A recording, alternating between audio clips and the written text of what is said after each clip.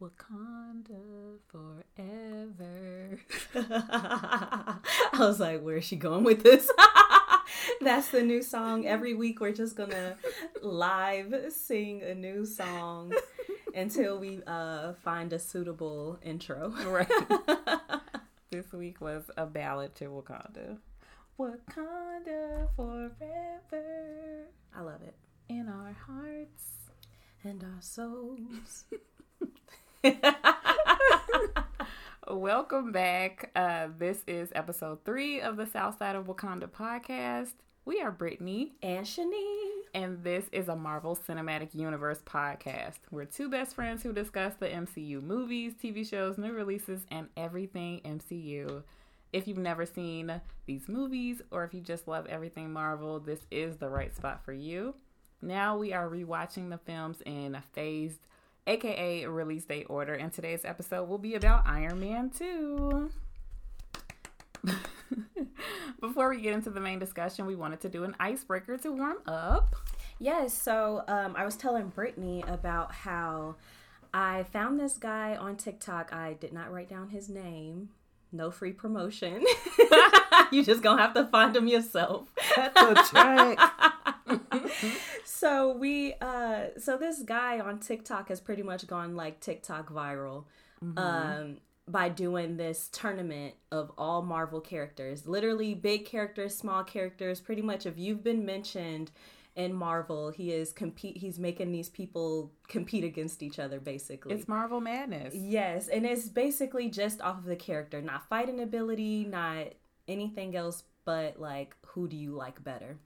So it's called the Fan Favorite Tournament, and I think he chose like 150 characters. So this week I just wanted to see who Brittany would choose. So this week we have Yondu versus Zemo, Peter Parker versus Batroc, Moro versus Carol Danvers, and Tommy Maximoff versus Scott Lang. So first off, Brittany, Yondu versus Zemo. I gotta say Yondu. Zemo was cool. I think we got to know him a little bit more in Falcon and Winter Soldier. Yeah, but Yondu, like when he, I don't want to spoil it, but Yondu was very near and dear to my heart. Yes. And I love that character. I love the actor too. He was in The Walking Dead, and that's why I think I was first introduced to him. So yeah, Yondu.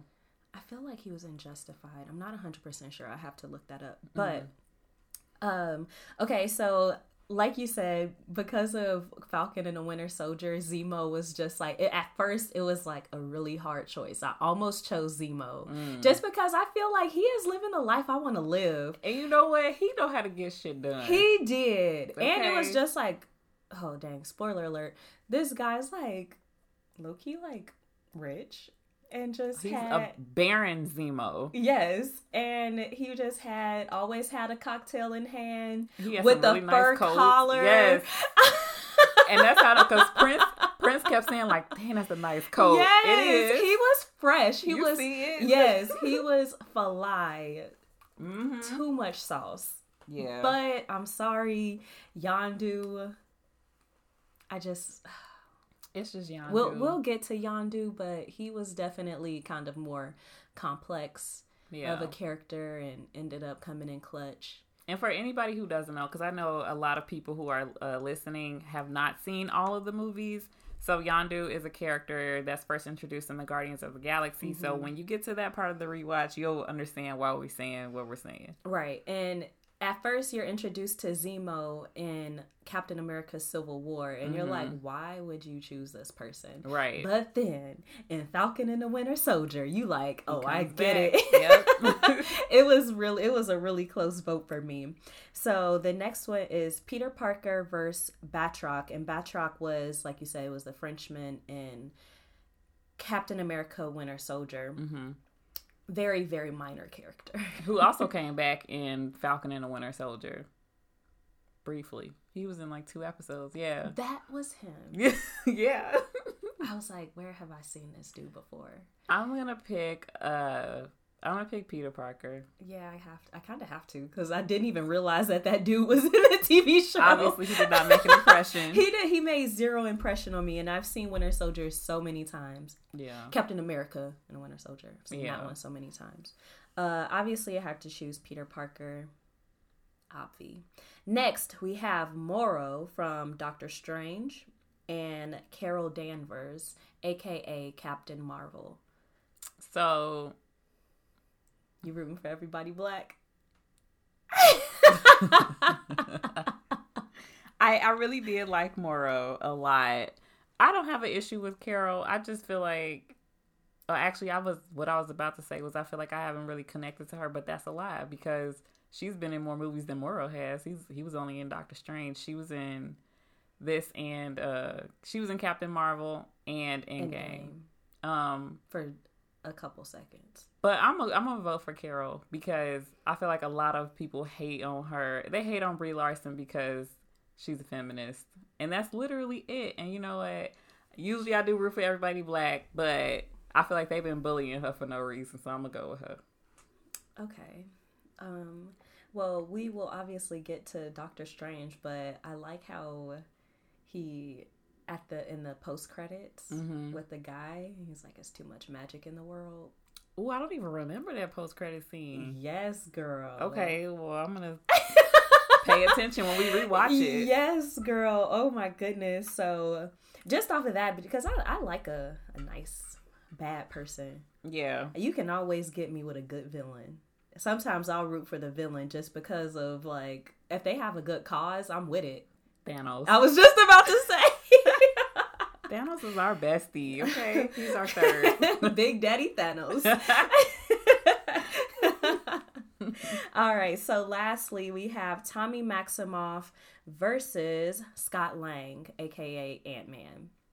And obviously, I'm choosing Paul Rudd because it's Paul Rudd. Yeah, I mean, fuck them kids, but... I was about to give away. Are they? I'm not. Even, I don't want to spoil it. No, I was about to say the same thing. Yeah, I'm not. I don't want to spoil WandaVision for anybody, but Tommy Maximoff is a character from WandaVision, so I won't say too much. But I know what you were gonna say. Yeah, and I don't think so, and that's exactly why I can't vote for him. Yeah, I'm gonna go with Scott Lang. I like the fact that he has this, sketchy background. He was in jail, but he's like super smart. Mm-hmm. And I also like how he's like, "Oh, I'm on a straight and arrow." And then as soon as Captain America calls to do some, illegal shit, he like, gang, let's go. Whole lot of gang shit. What's up? Can I be an Avenger now? Right. Do I get a t-shirt? And honestly, if Captain America called me to do some shit, I'm going. Oh, no. Oh, yeah. That's true. Honestly, if Chris Evans called me right now, I'd leave this podcast. I would leave my entire life. Say the word. And I also just love how he loves his daughter. Like, everything that he's done, good or bad, is for his kid, and I have to respect that. Yeah. So that's our icebreaker. Yes, that was our icebreaker. I will try and find this guy's Instagram. I mean, not Instagram, his TikTok, and I'll post it on our Instagram story so you guys can see and follow along. He's on day 25. He's literally been doing this every single day. The commitment. Ooh. Yes. And I mean, when you make your way to Marvel Talk, magical things happen. Yeah, our TikTok, our Marvel content has been doing really well on TikTok, so make sure y'all go follow us if you have the app. We're Southside of Wakanda. Yes. All right, so we're going to take a quick break, and then we will get into some of this movie tea about Iron Man 2. Hi, guys. So we're going to get into the main segment. First of all, Iron Man 2 was released May 7th, 2010. That was 11 years ago. That is wild. So it's movie 3 of phase 1 of the MCU. And I was just looking up how it did, because I had my own opinions of it. Okay. And let's just say I was not alone in feeling the way I felt about this movie. Okay. So while the movie received generally positive reviews for Robert Downey Jr.'s performance, action sequences, the musical scores, and visual effects, a lot of critics actually felt that it was inferior to the first Iron Man. And I actually agree with that. They criticized the villains and the movie's pacing. I'm not really sure about the pacing of the movie. It actually felt pretty good to me, but the villains didn't really hit the spot for me.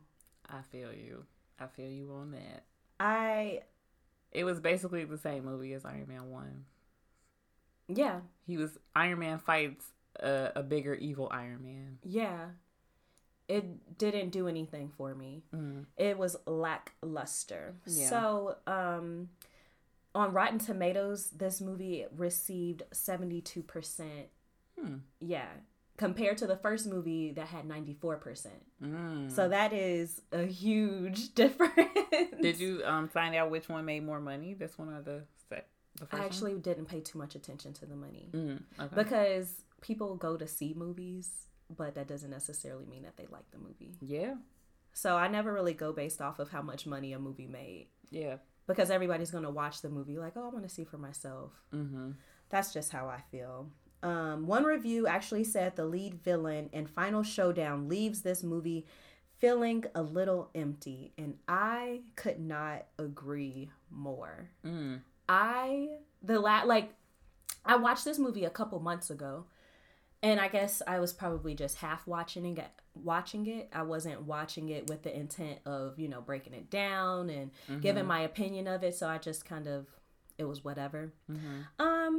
I definitely agree though, because especially when we see later in like phase 2 and 3, the villains that we get in those movies, very nuanced, very complex, and they bring up a lot of different conversations in the personal lives of these heroes. So, and this one, it was, we'll get to the Final Showdown, but I was just like, oh, that's it.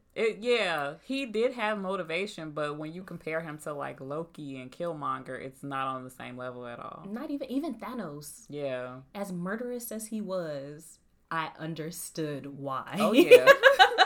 I feel a little bit of Thanos every day. Yeah, to me, this guy was just kind of jealous. Yeah.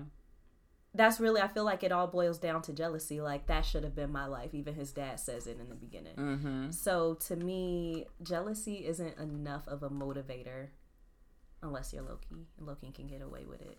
But I think it was even more complex. But Loki's story was more fleshed out. So we understood, like, we felt him. But this character is just, we don't get all of that. But we'll get into his motivations and stuff. Yes. So, before we get into the movie, I also had some things. I found a little bit of gossip. Oh, let me sip my tea.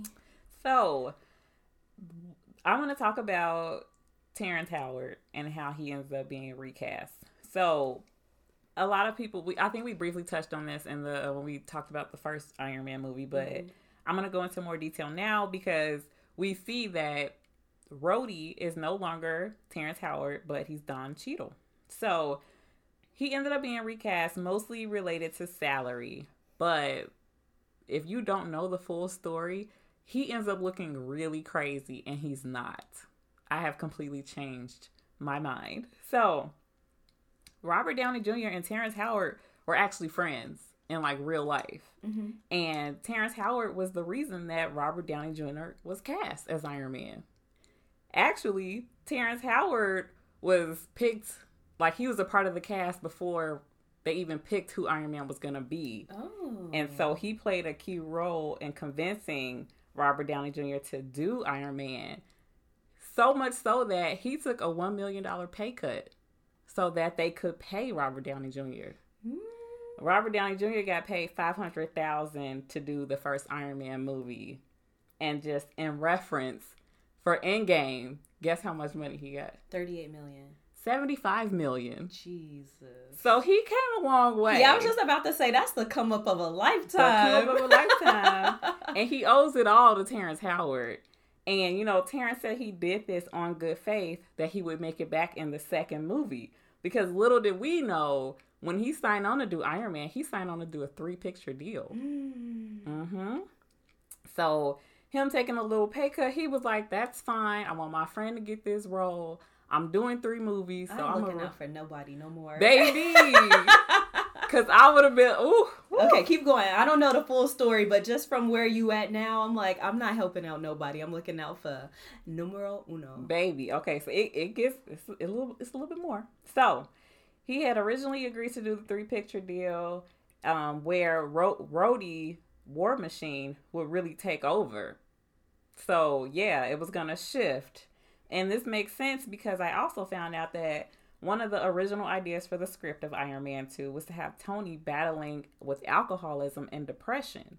And this would stem from dealing with Pepper, who was supposed to get a boyfriend, him revealing to the world that he's Iron Man, and also coping with his age. So knowing that and then seeing that they originally planned for War Machine to like step to the forefront and not so much Tony Stark makes it a little bit more interesting. It actually sounds like a better movie. It would have been a completely different MCU if that had happened. That is true. Yeah. That is true. So they offered him even more money. They came back and told him like, yeah, they were supposed to give him $8 million to do Iron Man 2.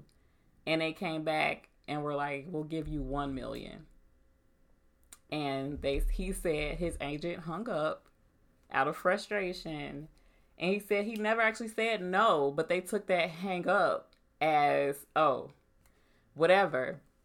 Wasn't trying to negotiate or nothing. So they tried to also say that he was difficult on set, which led to him being blacklisted. Because if you know Terrence Howard's career, he did Hustle and Flow like maybe 3 years before he did Iron Man, and he got an Oscar for that, I believe. I think that movie got a bunch of awards. Mm-hmm. So, you know, this was supposed to be something to really launch him, and then he ended up getting into this situation. And I don't think he's been in very many like blockbusters since then. And it's the same. It sounds like the same thing that happened to Monique and a lot of other Black people in Hollywood. Mm-hmm. You speak up for yourself. You try to ask for the amount of money that you're owed, right, or that you feel that you deserve, because right. I'm not doing this for free. Yeah. He already agreed to take a pay cut in the second one, and then y'all had a contract, and they just reneged on the entire thing, kicked him out. They called Don Cheadle to offer him the role, and they gave this man 1 hour to decide on a 6-picture deal, or they would move on to the next candidate. That's what they told him. Girl, he was at his baby birthday party when they called him and gave him 1 hour to decide the next couple years of his life. What? It's ghetto. Hold on, I was just about to say, Kevin Feige sound mad shady. Girl, between this and the Edward Norton stuff, I'm saying he low-key just sounds like this is a lie. Douche. So, I mean, ultimately he took it, and I'm sure he was able to negotiate more money. Well, at least I hope that he was able to negotiate more money, because War Machine did end up becoming a big part of the MCU. Mm-hmm. And people who haven't seen all the movies, you'll see that later down the line. So that's pretty much how that wrapped up. So everybody should be looking at Terrence Howard in a different light, because I know I am. I like Terrence Howard. Yeah, I didn't have an issue just with him. Let's put out some quality stuff, my guy. I'm rooting for you. So, other than that, the only other casting news we have is that, you know, in this movie we see Scarlett Johansson is Black Widow. Mm-hmm. And originally, Emily Blunt was asked to play Black Widow, but she turned it down because she was contracted to do Gulliver's Travels. She didn't want to do that movie that I found out. They made her do it because she wanted to do The Devil Wears Prada. So, in order to do that movie that she actually wanted to do, they made her do, like, in her contract, she had to do another movie, and she didn't know what it was going to be. Was it the same studio? Yeah. Okay.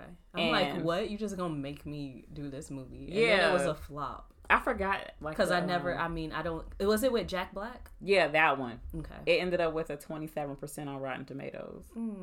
So that sucked for her. But this was an interview she did with Howard Stern, like, not too long ago. And in that same interview, she addressed the rumors that she and her husband, John Krasinski, are set to play Reed Richards and Sue Storm in the MCU Fantastic Four movie. A lot of people have been talking about this, especially when WandaVision was airing. People were speculating that John Krasinski would show up as Reed Richards, like towards the end to help out or whatever. How do these rumors even start? I have no idea, but they have the fan art, and even the fan art got me on board. I was like, oh, this looks really good. Maybe that's just how it starts. It starts with really good fan art, and then fans get behind it, and it almost becomes like, yeah, he's definitely getting that role. And he's like, no. Well, it was all fan art because she said nobody has been approached, and that's not a thing that's in the works. And then Howard Stern asked her if superhero movies are beneath her because she's done, a lot of things. And she says no, she just doesn't think that genre is up her alley. Basically, she thinks the market is oversaturated with these types of movies and she isn't emotionally connected to them. And I don't really know like what she means because I feel like at the place we are now, superhero movies are really giving us complex characters. Yeah, it's not like you're just getting, it's not like boom, punch, Right. It's not just action movies anymore. Right. You know what I mean? At first, they kind of were just action movies, but I feel like the longer, the better they did, the more complex the characters got. Even the characters that we have in the first phase, you kind of see them struggle with different things, like going forward. Yeah. And also, there are a lot of big name actors and actresses that end up in the MCU. Mm-hmm. So it's almost like, don't make it seem like you better than Michael Douglas or Michelle Pfeiffer or Paul Rudd. Like, I don't know. Maybe she just doesn't. I don't know. That's what she said. I don't know, girl, but I could be putting words in her mouth, but yeah, I don't know. So that's the gossip and the tea that I found. So let's go ahead and get into this movie. Yes. Okay, so Iron Man 2 picks up immediately, if not like shortly after everything that happened in Iron Man 1. Mm-hmm. And we open up in Russia and we see Anton Vanko is dying and being cared for his son, Ivan Vanko. And Ivan is watching Tony Stark declare that he is Iron Man on CNN while his dad is pretty much fighting for his life in the other room. And his last words are, "All I can give you is my knowledge." And I wrote that down because I was just like, dang. That's actually beautiful. It is beautiful. And we see that is pretty much all he can do. Ivan opens up some blueprints and we see that these are for the arc reactor with Anton Vanko and Howard Stark's name at the bottom. So we see that he helped create this technology and he's given the blueprints to his son, who then uses it to create taser ropes. Is this the real taser face? I don't know. I just had a little connection. So so I'm gonna talk my way through this idea because I literally just had it. Okay, so Anton and Howard Stark worked on this project together. Mm-hmm. Obviously, Anton was like a disgraced scientist, all this stuff. At the end of his life, the only thing that he could give his son was his knowledge. That was literally all he could give him. Mm-hmm. Then you have Howard Stark on the other end, left his son vast wealth. An empire. Plus the knowledge. He already had like all the tools he needed. Mm-hmm. And then, we find out more about Anton that he had to... his father was disgraced. He was trying to make some cash on the side, ended up going to jail. He was a smart man, but he had to do what he had to do. Yeah. And it's just almost like, well, what would have he probably still would have been an evil scientist, but like, what would have his life been like if he had the resources and the wealth that his father would have left him instead of just the knowledge? Yeah. That was the little connection that I just made. That's definitely like, I think the overarching theme of this movie is dealing with the sins of the father. I wrote that down. Mm-hmm. So we see 6 months later, we're at the Stark Expo, which we find out is a 12-month long, like, I wrote that down too. Presentation. Like, that's a little excessive. Yeah. That's a long time. I was like, okay, and I was thinking, I didn't look it up, but I'm like, okay, how long was like the Chicago Fair for back when they used to have that? Mm. Well, not the Chicago Fair, the World Fair. One just so happened to be in Chicago at one point. But like, how long was that? Like, and it was kind of the same thing, like, right? It was like inventions and different things and everything like that. But I feel like a year is so long. It's was a bit it like much. Was it like every weekend, once a month? Maybe. And then we'll see the Stark Expo when we watch Captain America, but I think in this movie he was like bringing it back, and it just seemed like between this movie and that movie, like maybe they have presentations maybe on the weekend, but during the week you can like walk through, see a show, look at some stuff like maybe it was like a museum. Yeah. Because I was like, a year long. God damn. As if New York needs any more business. Man. Bring it to Idaho. So we see Iron Man who shows up. It's a big party. There are dancers on the stage. And he is in his Iron Man suit. But then up from the floor come these giant arms. He's obviously perfected the technology needed to dress and undress in the iron suit. It went a lot more smoothly that time. He was like spinning around. It was crazy. And then we have the half-naked Iron Man dancers gyrating in front of the American flag. And I was like, this is cringy AF.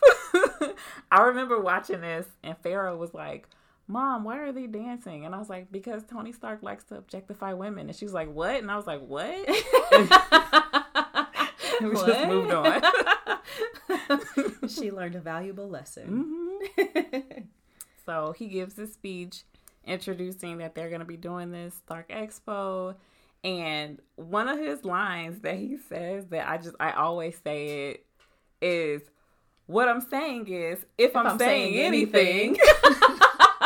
It is so funny to me because he was kind of rambling. Yeah. Don't for any reason do anything to anyone or anybody for any reason whatsoever. That's what his speech was. Basically. And I had wrote down the last time we watched Iron Man. Oh, no. It wasn't Iron Man. It was last week when we watched Incredible Hulk. Incredible Hulk. We mentioned how Ego was kind of behind the need to be the one that saves the world.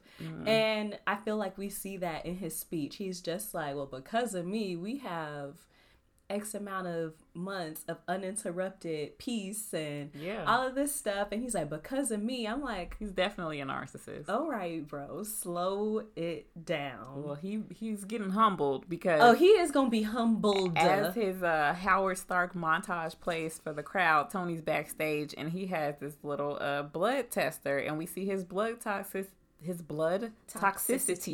is at 19%. And we're not really told what that means at that moment, but don't sound good. It does not. I don't think your blood is supposed to be toxic. Right. Okay. So we move on. We're leaving. We see our very brief Stan Lee cameo. And I think he's just mistaken as Larry King. That's what the Wikipedia said. He was actually as himself, but he was mistaken for Larry King. Oh, okay. And then as he's leaving, he's approached again as he gets to the car by a very attractive woman, much like Iron Man 1. And this time she is trying to serve him a subpoena for the Senate committee meeting. So she doesn't end up driving home with him to a different state. Right. And they're like, it's nighttime. And they're like, well, obviously he has the resources, but they're like, you have to be at the Armed Service Committee meeting tomorrow at 9 a.m. Well, I guess he was in New York. New York to DC is probably just a few hours, but I think he said like 200 miles. So that's like the way he drives. He could probably get there in like 2 hours, 2-3 hours. So then the next scene is literally him at the Senate Armed Service Committee meeting. Right. The committee thinks that Tony's Iron Man suit is a specialized weapon. And Tony describes it as a high-tech prosthesis. Yeah. He's like, that's the best way I can describe it. I would describe it by defining it. Right. Exactly he was what he such said. an asshole. He was. And I was thinking this whole time, like, it's entertaining to watch because he's so charismatic, but... And it's fake. Right. But if that was actually happening in real life and we were at home... watching this, we would have been like, yo, smoke the freak out. Man, if Bill Gates is just on, like, just dicking around with the Senate and he's just like, I don't know. I would have been disturbed. No, it was definitely, he's just like, no, I'm not giving you my suit. It's mine. So then they have Justin Hammer give a little presentation. He is like the most insufferable character. He's great value Tony Stark. That's what I wrote down. He wants to be Tony he so did. bad. Oh my goodness. I think I wrote that like towards the end at the expo. I can't we'll get to it, but I was just like, oh, he's douche. Such a wannabe. Like, you'll see throughout he's the movie. He's a try-hard. That's what I called him. The way he dresses, like, everything he does. It's like... His glasses. Yeah. And he does the same thing as Tony. Like, he's in Tony did. He's in weapons development, but he actually works for the Department of Defense. So, he's a military industry guy, but he's also, like, a government guy. Right. Like, that's his job. So, then...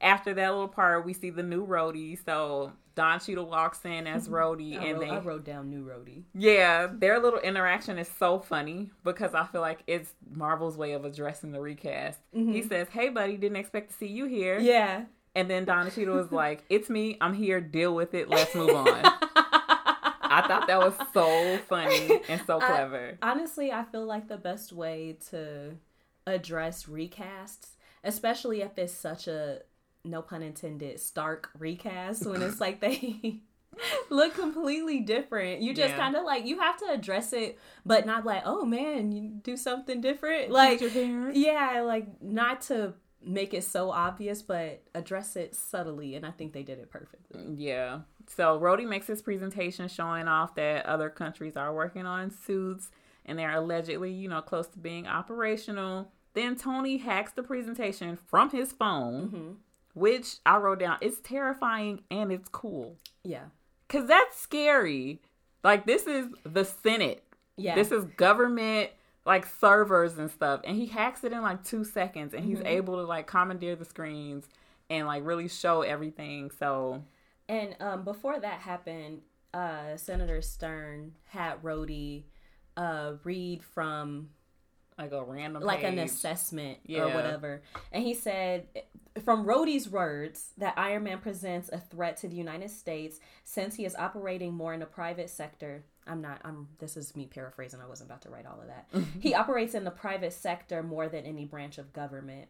And he's just like, you're taking everything that I'm saying out of context. He's like, because I feel that, he said that having Iron Man outweighed the liabilities than not having him. And we see in future movies, if we didn't have Iron, I feel like Iron Man kind of like got the ball rolling and got more superheroes and all of this stuff. Yeah. We needed all of them.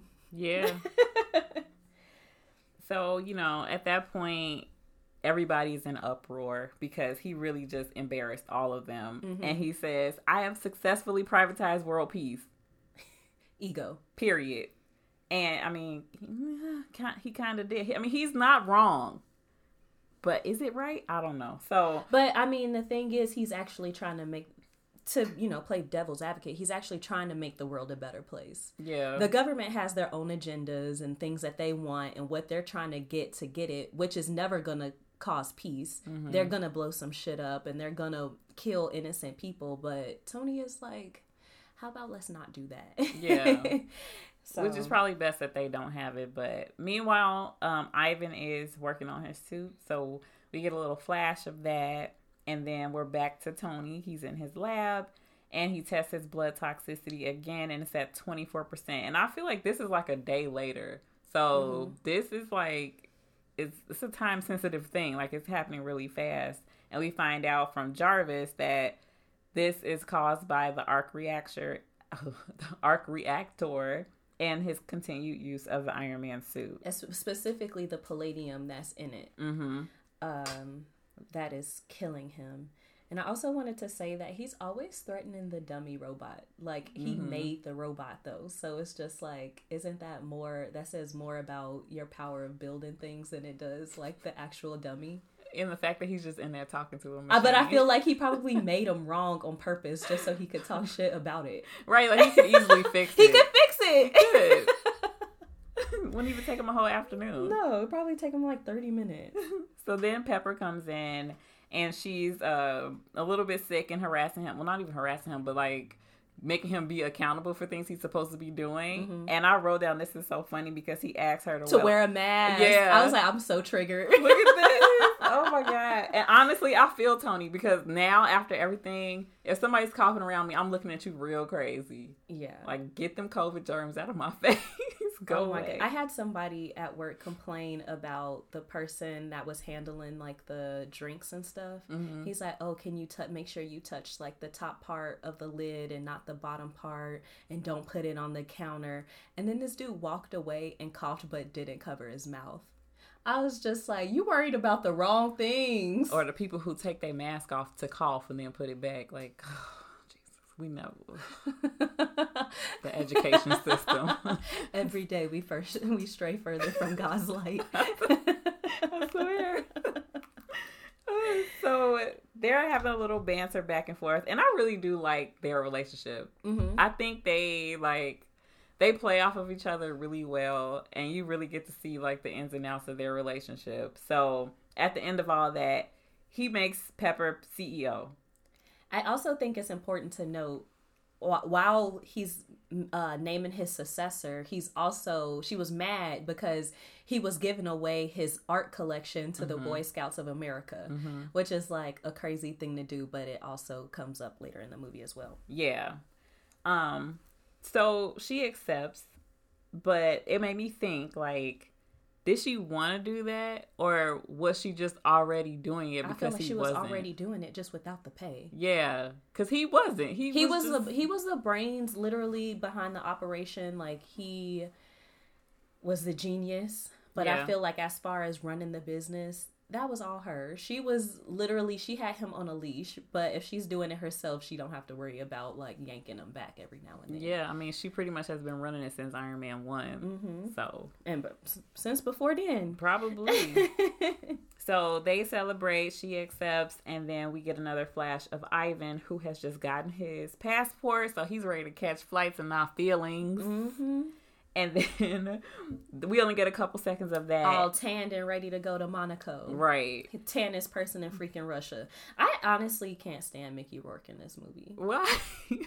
Why? Everything is all because of the way he looks. I feel like it was a big thing for him to do this, and I didn't do any research about it, but after all of his, like, surgeries and stuff, I feel like people were like, ooh, Mickey Rourke is in this. Oh, my God.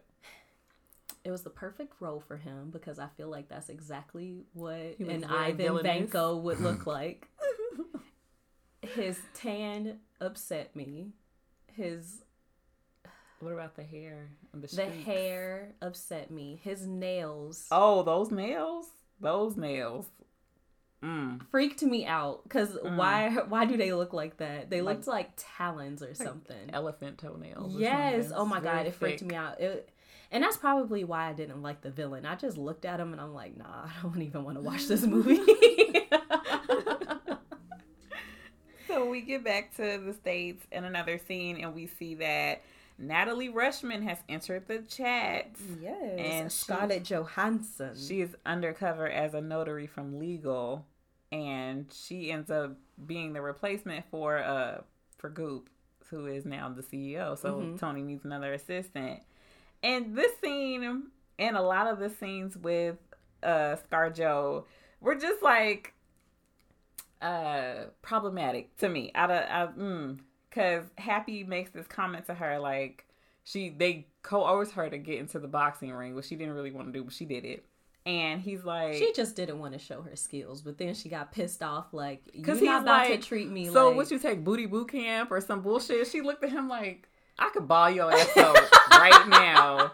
You lucky I'm working right now. Right. And then, like, when Tony's, like, Googling her, he does, like, briefly look at kind of, like, her resume. But then we see her, like, lingerie photos. And I was just like, why did that have to be included in the movie? Like, I don't know. I just think about... because she's hot. Yeah. But she's so many other things. Like, we could look at her and see that she's hot. Even in, like, a business. Like, she's completely covered. She's bad, okay? Scarlett Johansson is fine. So y'all didn't have to show her titties in order for us to be like, oh, she's beautiful. We know that because we could see her. But, you know. Girl, blame S.H.I.E.L.D. They the ones that put it up there. Yeah. That is, like, that's weird, too. Like, it's weird choices. And I feel like if this was actually happening, like if you're in a government database, like why would you put her lingerie photos for her, you know, undercover? It's like that scene in Miss Congeniality when they were trying to put the swimsuit on everybody in the office in the FBI. Yeah. I don't know why, like that's just what it made me think of. Yeah, it is like that. Like you just want to see what everybody looks like. Y'all just casually objectified all the women in the office. That's and cute. the men. Did they do the men too? Yes. I haven't seen them in so long. So, you know, after that happens, she absolutely manhandles Happy. She did. Whew. And Tony and Pepper's reaction was so funny because it happened so fast. They were just like, "Oh my god, woo!" And it's funny. I had a little counter at the end when she was with Happy in the Hammer Industries building. Mm-hmm. But it's funny that after she did that to him, that he expected her to like need his help at all. So maybe Happy's just a piece of shit. I don't know. Maybe. Or maybe he's like one of those like weird uncles that's just like doesn't know that Me Too happened. Right. Hello. So next scene, we are in Monaco, and it's like a little race Grand Prix. Tony and Pepper are there. It's kind of like a little business thing. There's press there. Mm-hmm. And then we see that Scarlett Johansson is back as the assistant, even though Pepper told him, like, no. How did he hire her? I don't know. He figured it out. He was like, that's the one. I need her. But then in this scene, like, her appearance, like, I just noticed, like, her bra showing. Was like, it? Yeah. Like, she had on a bra, and it matched her little outfit, but it was like a little lacy bra is poking out through the middle. And I'm just like, I just thought about that. But we also have Justin Hammer, who's at the party being annoying. Elon Musk was at the party. Was he? Real life. I didn't Tony even Stark. Oh, wow. They were, when they were walking in and they're like, oh, can we have this table? And then Elon says something about a jet, and Tony had made a joke like, okay, you make it and I'll make it work, or something like that. Wow. He definitely he threw some shade at Tesla. Ooh, okay. I mean, if it was Stark Industries, I don't think we would be talking about Teslas. We wouldn't be. I mean, Elon who? He would be making Hondas. So then we also see Christine Everhart, who was the reporter in the first movie. I put, again, hot girl reporter. Yeah. And that was... They were throwing... the most shade. A couple that throw shade together. Stays together. And she's strong, because I would have walked away, because they was roasting her. They were. He was like, oh, well, she did a big spread on me. And then he was like, oh, and she also wrote an article. Right. It was a lot of little jabs. I can't, because Pepper did one too. I can't remember what she said. But that scene, it always entertains me. Yes, I love that scene. And so he's just trying to get away from Justin Hammer, because Justin Hammer is acting like they're friends. Best friends. And Tony's like, stop touching me. Yeah. This ain't that. He is cringe. He is. Like, the... Oof. Sexual harassment was cringe for you. Mm-hmm. Justin Hammer was cringe for me. Both of them was cringe for me, because every time I saw him, I got irritated. Especially I just got was, annoyed. Like, talking to Christine later. We're not competitors. We're friends. And Tony's I don't consider us competitors. Y'all not competing because, first of all, Tony took himself out of the arms race. Second of all, even when he was, I'm sure there was not any type of competition. No competition. He couldn't even get the TV unplugged at the Senate meeting. So you make He probably is only in that spot because of Tony deciding to not be in the arms race. So he was always number 2. Yeah. And now he's trying to prove himself. That's literally the plot of the movie. Oh, yeah.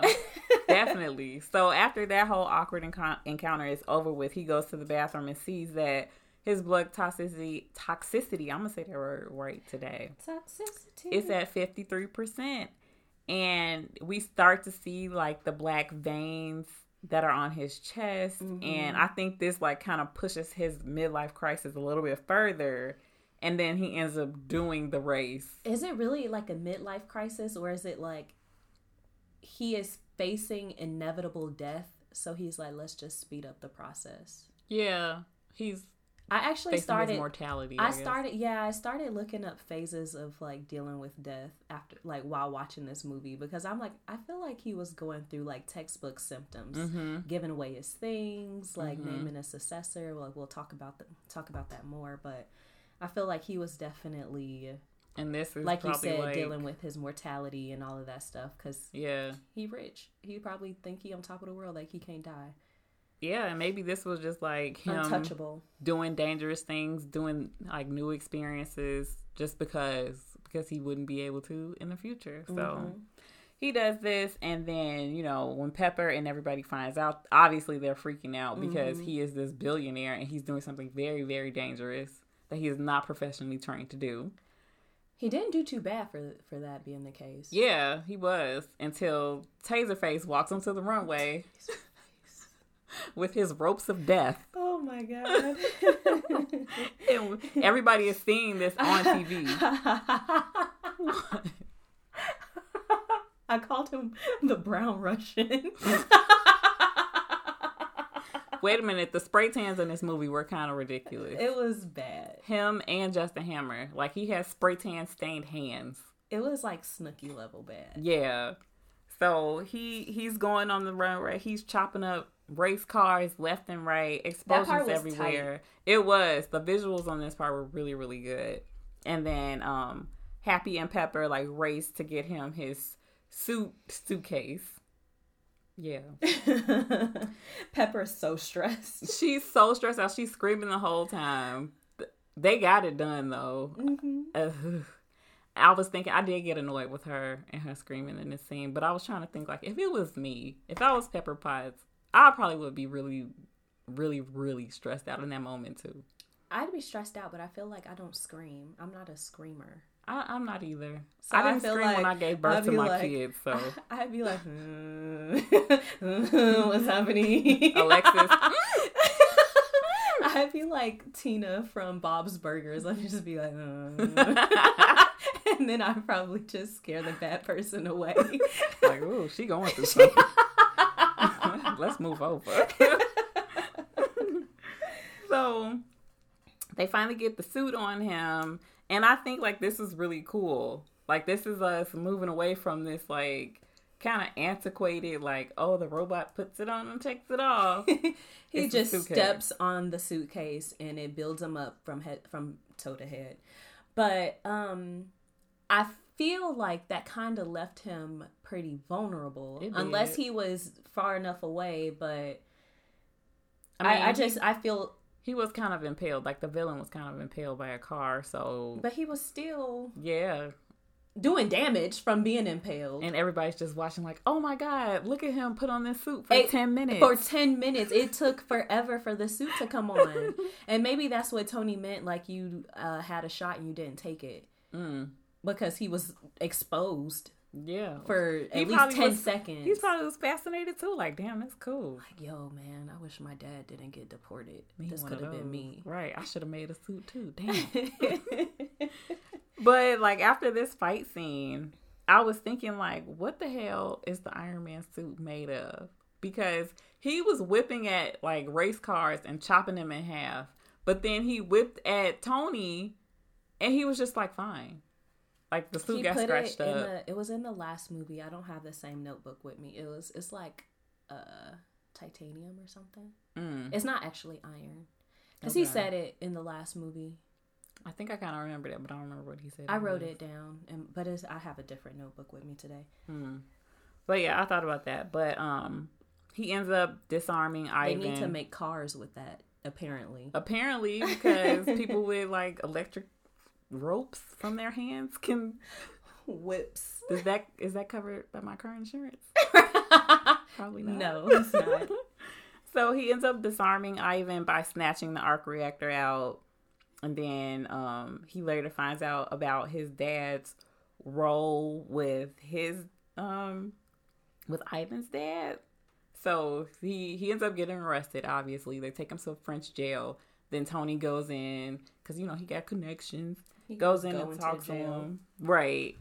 And one thing that Ivan said, which is like another quote that I think about a lot, which I don't know why, but he says, if you can make God bleed, then people will cease to believe in him, and there will be blood in the water, and the sharks will come. And that says a lot about his plan, because that's all he really wanted to do. Like, he wanted to get the world to turn on Tony and not trust him, and just watch from jail as they just destroyed him and watch him die, because he knew that Tony was dying. And because he said palladium in the chest. It's a bad way to go. That's not a Russian accent. The first part of that was pretty good. As far as the accent goes. I do a pretty good Russian accent, but that almost sounded like Wakanda. Yeah, the end of it was definitely a little, Bombay. Oh my God. So the next scene is Pepper in the private jet listening to the news. And the newscast pretty much proved that Ivan's plan was working. Like, they started to question Tony Stark. They started to say, like, look, other people have this technology. He said nobody would have it for 10 to 15 years and somebody just had it. Like, yeah. So that he has this moment on the plane with Pepper where he's just like, I just want to run away, basically. And she's like, no, because I have to go to work. How about a company retreat? Right. Is it just the two of them? Right. Fucking other people. Just be you. So, Ivan ends up faking his death and escaping jail. And then we see that he was aided by Justin Hammer. Because he is thrown into the back of a truck and delivered to, looks like a airplane hangar. Yeah. And then we see Justin, like, wants to recruit him to help him do nefarious things. Hood rat shit. Basically. The next scene we have Tony and Rhodey, and he comes in to confront him about, you know, everything that happened in Monaco and, like, how he's been acting. And he discovers that Tony is having this issue with his chess piece and, like, calls him out about it. But Tony I feel like from what I remember, he kind of just brushed him off, like, I'll be fine. Like, he puts in the new chess piece and he's just like, whatever. But he's honestly, like, struggling physically and emotionally at this point. Okay, so, you know, I'm the continuity queen. I found a little error. So, I was looking close. I had to get all up on the TV to find this. Okay. Because I looked it up. This movie takes place in May. Like, these events take place in May. When he was looking up all the information about Ivan and Anton and all this stuff with the newspaper clippings, at the very top of his computer, it had a time and it had a day. The date said 5/6/10, May 6, 2010. But the newspaper article that said that Ivan died in prison said December 24th. You know, I feel like that happens a lot when people put newspaper articles in movies. They should just not do that. Yeah. Or just, like, take the date off. Yeah. Because when on his dad's issue, it said, it just said Monday issue, Monday edition. But on Ivan's, it said Saturday issue, December 24. Too many details. And I'm going to catch it. Okay. I'm sure you and a whole lot of other people. It's probably whole YouTube videos queen. about it, right? I will catch it. Right.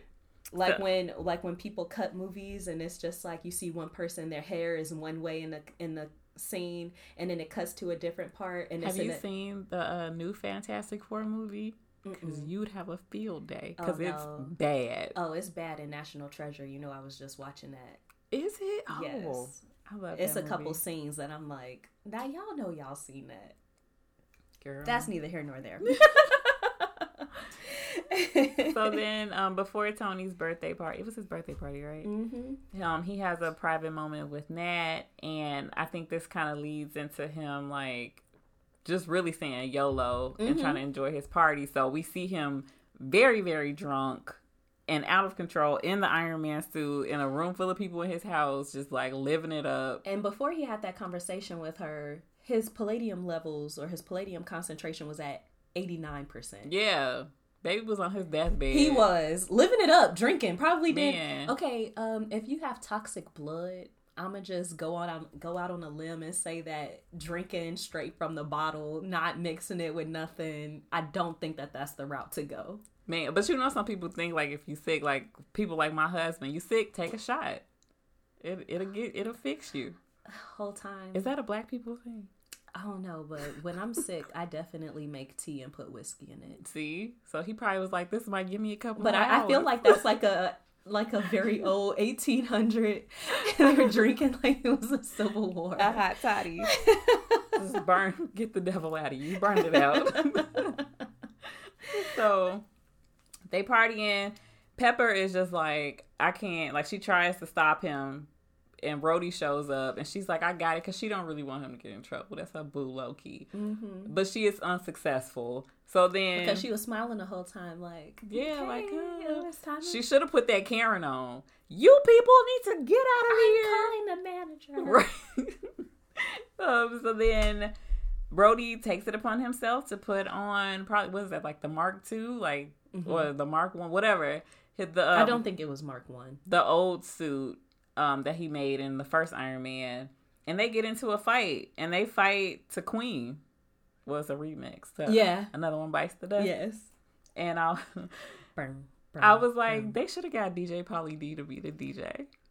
Was this before? This might have been before his time. This was like before he was like super famous though. But at that time, DJ AM was like really. I remember him being like really, really big. Yeah. Like he used to play in Vegas and stuff, I think. I'm pretty sure that was a real DJ. Oh yeah. I've heard of him. 85%. Yeah. Willing to bet my life on it. Oh boy.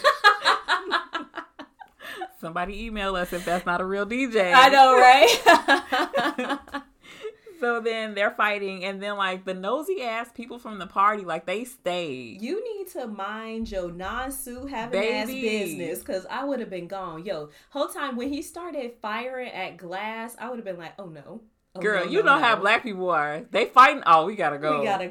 Get your stuff. Come on. Ask no questions. Let's go. And these are literally like, it's an actual war machine. And Iron Man fighting using force. Like, they are literally like you see, he don't give a fuck about his house. He don't care about you. You will be a casualty. Move. So finally, like, they leave. Like, he's like yelling at them, and they kind of run away, and then like they blast each other. Like, that was pretty dope. It was. That was almost like a supernova blast. Something like, crazy, which I'm hoping, like, happy that they left at that point. But then, you know, Tony's kind of knocked out, and then he wakes up to see Rhodey flying away with his suit. He doesn't really do anything. He just watches it happen, essentially. Basically. And in the next scene, we have Nick Fury and Black Widow basically smacking him around, like, what are you doing? He's just like in the suit eating donuts in like the donut sign. They get him to come in, and we find out like he didn't, like, he let Rhodey take the suit. Yeah, he could have called it back. I'm sure he could have been like, Jarvis. As Natasha said, that there are redundancies in order to prevent unauthorized use. So he did it on purpose. Yeah, he's probably like, I'm dying anyway, whatever. Yeah, not exactly. Not to fight you no more. So they gave him a little bit of, I think it was like lithium dioxide, something they inject him with. Yes, it was lithium dioxide. Yeah, to abate the symptoms, and they like basically tell him like, you can fix this, and he tries to like kind of rally him a little bit. Nick Fury also says, I have bigger problems than you in the Southwest region I have to deal with. Wink, wink, wink. Wink, wink. I wonder what that is. Post-credit scene coming up. So then we get a flash to Ivan, who's in the lab at Hammer Industries, and he has created drones, which Hammer is not happy about because he wants to be Tony Stark. So he doesn't want drones. He wants suits. That's what he wants to do.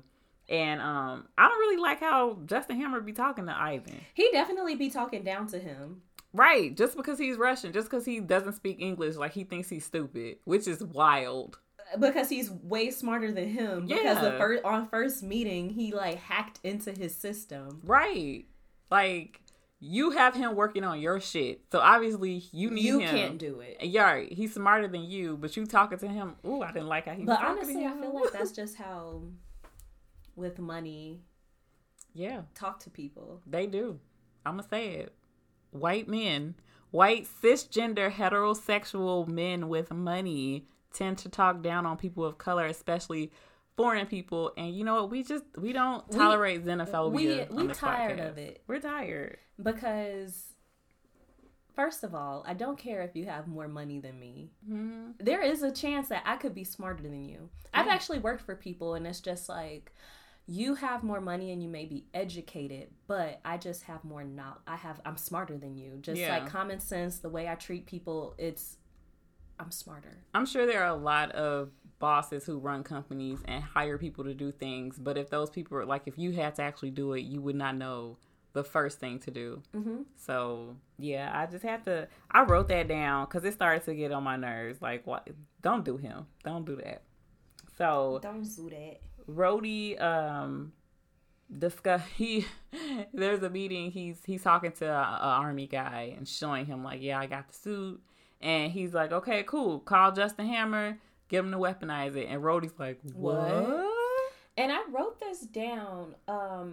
And obviously we'll go back to the scene prior with Nick. I was about to say Nick Cannon, Nick Fury. But how are they putting Hammer weapons on Stark technology? I put that's like putting like an Android system or an iPhone system into the other's body. And it turned into an abomination too, baby. When you see that was the real abomination. Yeah. And Tony even said something about it, like, oh. Hammer tech. Right. So, I thought that was kind of naive that he didn't think that they would, change the suit. Like, you're loyal to Tony, not the government. Yeah. And so the next scene is Nick Fury. He's talking to Tony essentially about his daddy issues. Mm-hmm. And he finds out more about his dad. He finds out that he was the founder of S.H.I.E.L.D. and that he really wanted to be in the energy race and not so much as arms dealing. But, things changed. And he said that only Tony could understand, like, what he was trying to do. And essentially, he was the key to the future. And mm-hmm. Tony's just like... He's the only one with the means and the knowledge to finish the arc reactor. He's taken aback by that. And he feels... I don't know why. He just kind of feels like his dad didn't like him as a person. And he was just, like, surprised that his dad would say something so nice to him. But it's true. He's given, again, like, a box of scraps. So, a mm-hmm. bunch of stuff to figure out how to save himself, and he does it because he's Tony effing Stark. Right. So while he takes a break from doing all that, we see Pepper is in the office and she's trying to have this legal battle. Like, she's on the phone with their lawyers talking about, how it should be, like, she should be able to pursue the government for essentially stealing their private property. And then Tony shows up because he's there to kind of like apologize, but also a little bit like profess his love for Pepper a little bit. Mm-hmm. And she straight up tells him, like, she's not here for it. First of all, she's annoyed that he's there, and she tells him, like, I'm trying to do the job that you were meant to do. And that's basically what his dad had just said. Yeah. Like, this is what you're supposed to be doing, and I'm picking up the pieces, and you just doing crazy shit every other day. Like, she's tired, and I feel her on that. Mm-hmm. So, he goes back home because Black Widow threatens him, like, you could drive yourself home or I can have you collected, because he was not supposed to leave. But he ends up, going back home. He takes the Stark Expo model, and because he's a genius, he looks at it and sees that it's the blueprint to the element he needs to make. So he destroys his house. Builds a particle accelerator. Right. I actually did research on particle accelerator. This is why it takes me forever to watch these movies, because I just constantly go down these little rabbit holes. Look at you, little nuclear physicist. Okay. I know. Basically, CERN in Switzerland has one, and that's how, I used to read all those Dan Brown books, mm-hmm. and that's how I knew what that was. But basically, it spins like it spins the particles around, basically, and it concentrates it into that beam so that you can do experiments on it. That is the simplest way I could explain it. I did a little research, though. Wow. Mm-hmm. Well, he figures it out, and he definitely made the unknown element that is going to be a a replacement for the Palladium. And Coulson comes in after he's done, I think, but either before or after, and he tells him that he's going to New Mexico. Oh, yeah. Because we see a shield. Yeah, a shield was like a prototype or like 3D model or something. It was definitely like a prototype of it because it was, it looked cheap. That was right. Did not look like the one that we come to love. Yeah, and that was definitely a cute Easter egg. And so is Coulson saying he's leaving to New Mexico, and we'll revisit that again. So, Tony... He's like, he's like, oh, you need me. He's like, more than you know. He's like, not that much. Right. They're so quippy in the movie. Love Phil Coulson. Yeah. And so, at the exact same time, Ivan is working on his projects and, you know, his drones or whatever, pissing off Justin Hammer right before the expo. And then he ends up leaving, and then Ivan calls Tony to pretty much reveal that he isn't dead and he's still planning revenge. And Tony tracks the call and figures out that he's in New York and that he has to go to the Stark Expo. Tony never waits to run diagnostics. Oh, no. Every single time. He's just like, I'll just test it while I'm using it. Yeah. I mean, I guess it's because he's a genius, so you could kind of trust yourself. But me, I would be... Let's go back to the beginning and check the math because I know I calculated something wrong. I know. Girl, when I'm packing, I quadruple check. I'm pretty sure if I was putting brand new elements and technology into my body. Yeah. They never named that element. What would you call it? I don't know. Starkalium. I definitely feel like he would put his name in there somehow. Not his first name. It would have to be credited to the whole Stark family. Yeah. So then we see that we're at the the Stark Expo, and Justin Hammer is doing his presentation, and we see that he is presenting drones to be used in every aspect of the armed forces. And that reminded me of like how we see in a lot of these future movies that drones are being used along with like actual people on the battlefield, like that movie that Anthony Mackie just did, Beyond the Wire. Also in Interstellar. Yes. Yeah. So even though he was like pissed that they weren't suits, I feel like the drones, honestly, like Ivan said, the drones are better. They do work better. You don't have to put actual humans at risk. Right. Did you notice how like Nat and Pepper were like, they were pretty much like the same person? Yeah, like they were dressed alike and stuff. They were dressed alike. They were walking alike. And it reminded me, maybe this is like a spy thing, but it reminded me of Andy. He was like, oh, if you want to get somebody to like you, you have to like mirror their personality. Yes. So I feel like Nat was on some like, she was trying to mirror Pepper's personality because Pepper didn't like her at first. Yeah. But then I feel like once Natalie started acting, well, not Natalie, I'm calling, that's my sister. Once Agent Romanoff started mirroring Pepper's personality a little bit more, maybe she started to like her, like, oh, I actually like this girl. I definitely noticed that when they were walking up the stairs, they were walking the same. They both had on black. Like, they had the same type of dress on, same bag. But Pepper had on red bottoms. I didn't notice that. Because she's a rich bitch. Yes, so she, the second movie in a row, she always has her red bottoms on. So then, you know, Tony shows up after War Machine comes out of the ground. We have Rhodey in the suit. And, you know, he's trying to tell War Machine, Don Cheadle, like, hey, it's about to go down. We got to get up out of here. And as soon as Ivan saw Tony show up, he started hacking. It's go time. So they immediately try to start. The drones immediately try to start to kill Tony. And everybody is running out. Pepper and Natasha confront Justin Hammer because he's in the back scenes like, oh, my God, what's going on? And they're like, no. Yeah, you knew what you was doing. Right. We know some shit is going down and you know what's going on. So this whole battle happens at the Stark Expo. People are running around and I was just like, there had to be so many like injuries and casualties. Just not even from them being shot because the drones were just shooting at anything. Girl, I wrote down I'd never show up anywhere Tony was going to be. Man, because it's always the bullshit. And then I put, I hope he buys everybody new cars from when they were driving underneath like the overpass and then all the cars blew up. I was like, he better buy people new cars. He has to. And then I'm just thinking like, I hope people weren't trampled. Like I was just thinking about all of this stuff like, ooh, this look dangerous.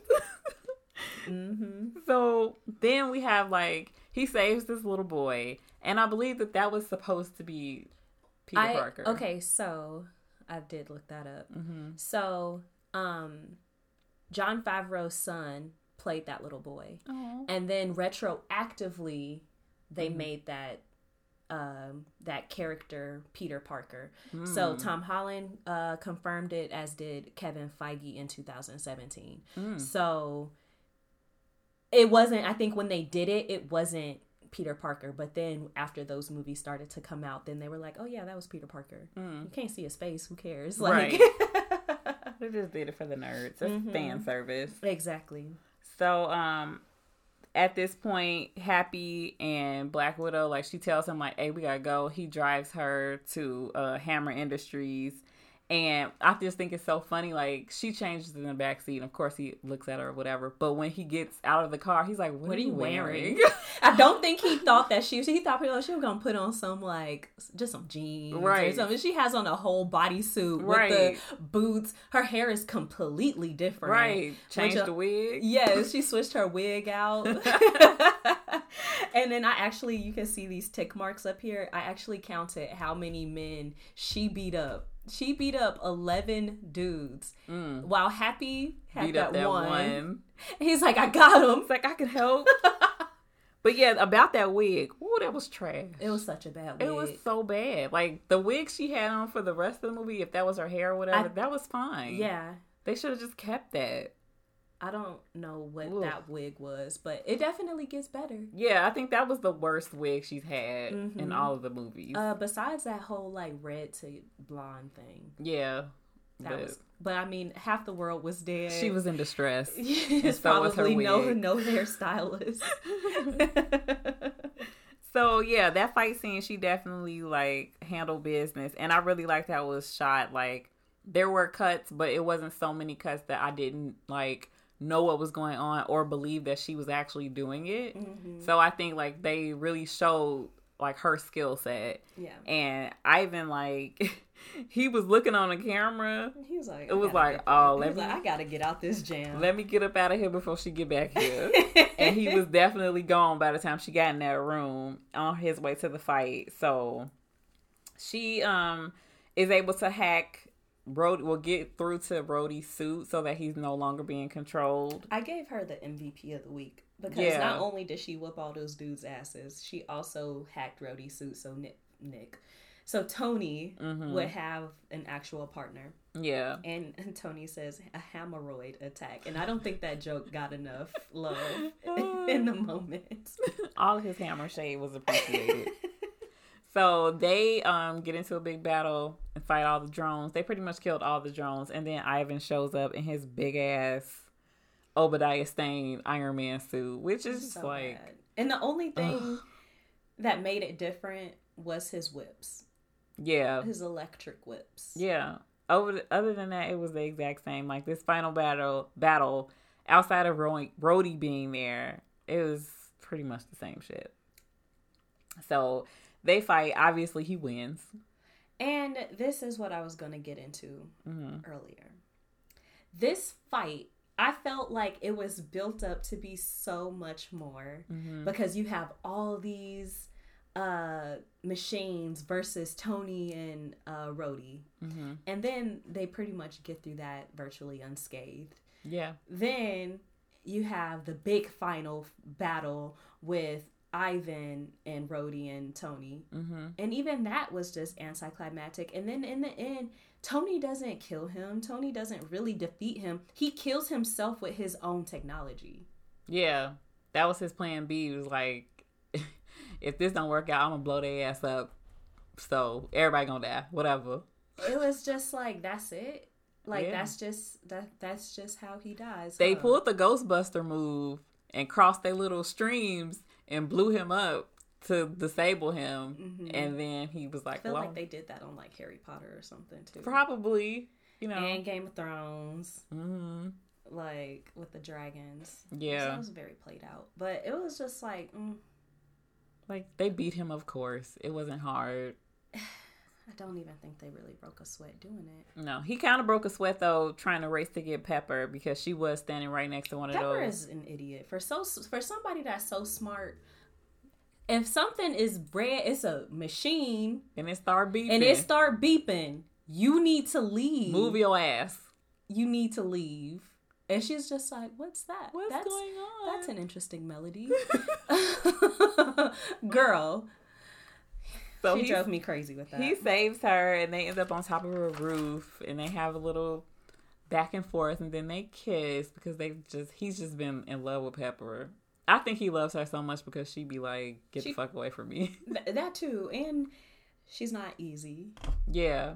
And she takes care of him. Yeah. So, like the big baby he is. They kiss, and I mean, that's pretty much the movie.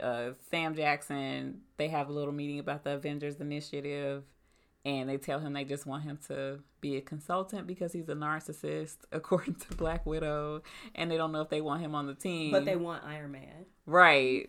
And he's just like, you can't have me without me. But then to the consulting fee, I love how he says, you can't afford me, because I be telling people that all the time. You can't afford me, boo. And then our post-credit scene is Phil Coulson showing up in New Mexico, and he sees Mjolnir. And then there was thunder at the end. Right. So, boom, boom, boom, boom. Thor's coming. Yay! Ooh, Chris Hemsworth. Yeah. We just get to watch him and Tom Hiddleston. Mm-hmm. So that was Iron Man too, y'all. Yes. This is our third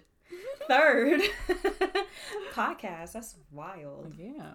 So we're going to take a quick break, and then we'll come back with our last segment and wrap things up. All right. So our final segment is called What We Watching, working title. What you been I've got some this suggestions. Week? Okay. That's for later. So I binge watched the available episodes of Mayor of Easttown. Everybody's talking about that right now. I think I'm going to start. So good. It reminds me of like... That's on HBO, right? It's on HBO Max. Mm-hmm. And it's just so good. We have Evan Peters is in it. What is his name? Who? Roy from The Office is in it. Really? Yes. Denman. I love him and stuff. He's good. He was in Brightburn, and I enjoyed him in that. I didn't see that. I feel like this is the only thing that I've seen him in, and I did not even notice that it was him. I was like, dang, that dude looks familiar, because he looks way older. He's got a lot of facial hair. He looks like the math teacher from Juno. Oh, like that's what he looks like, and I'm like, this dude looks so familiar. And obviously Kate Winslet, and it is such a good movie. You know, I love true crime and all that stuff, and it's amazing. And this last, is it like a straight up like crime thing, or is it like supernatural, or no? It's just a crime show. Okay. So Kate Winslet plays Mayor Sheehan. She is a detective in Easttown, Philadelphia. It starts off basically there's one missing girl, and then another one is killed, another one goes missing, and basically she's trying to like figure it out. And you know how it is when they're like, oh, if you don't figure this out, we're gonna get the big guns from the county to come in and help you and stuff. And that's where Evan Peters comes in. And I texted you, and I'm like, I'm watching this show, and it makes me feel so thankful that I got out of my hometown.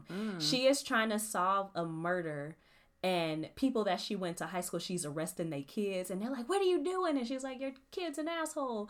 Like, so it's like, and then Evan Peters has a joke like, is there anybody in this town you're not related to? Because everybody that's a suspect is either someone she went to high school with or her family. This kind of reminds me of like Sharper Objects, because she was in her hometown and didn't want to be back. That is exactly what it is, but she stayed in her hometown. Yeah. So it's kind of like a mixture of like Criminal Minds and Sharp Objects. It's so good. If you like Sharp Objects, you would like this. Okay. I might start that tonight. I think I binged like 3 or 4 episodes in one day. Oh. I know. Okay. I don't know. I don't know why. It's one of those, huh? Okay. Yeah, I got in deep. I have not really been watching too much. I'm still watching Lucifer. I ended up watching Titanic. Speaking of Kate Winslet, I know, and it's so funny because I think I started watching Mayor of Easttown, and then I start talking to you about it, and then you said that you had just watched Titanic the night Yeah. before. I'm like, bro, like, get out my head. Right. I don't even think I finished it. I watched most of it while I was like combing Farrah's hair. And then I also watched Abraham Lincoln Vampire Slayer only because of Anthony Mackie. I found out on TikTok that he was in it. Like, I've seen that movie before, but I never really like thought like, oh, that's Anthony Mackie. Mm-hmm. So I went back and watched it just because, you know, I gotta support Anthony Mackie. Yes. He does not get his flowers, y'all. Like, And I'm gonna start giving it. I'm gonna mail him some flowers. Man. Anthony Mackie, if you listening to this, can you please DM me your address? right. Hello. I'll send you some flowers. Fly us out. We like New Orleans. Yes. I want some crawfish. I want you.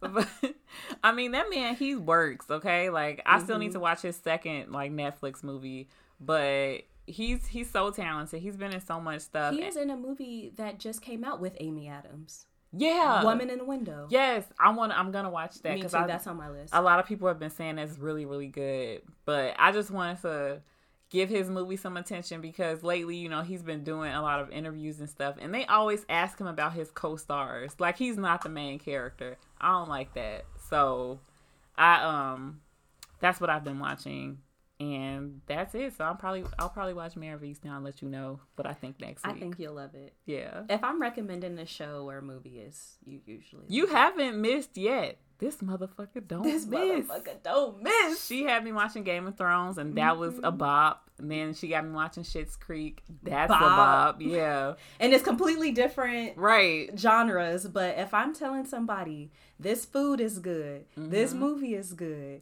this show is good. You was right about that Chinese food, too. Girl, my guarantee is a guarantee. If it's up to Shanice standards, it's good enough for me. So Yes. So thank you guys so much for tuning in. If you made it to the end, thanks for hanging out with us. We are South Side of Wakanda. I am Shani again. I'm Brittany. And this was our Iron Man 2 rewatch. Next week we'll be talking about Thor. So head over to our social media and give us a like and a follow. Bye. Bye.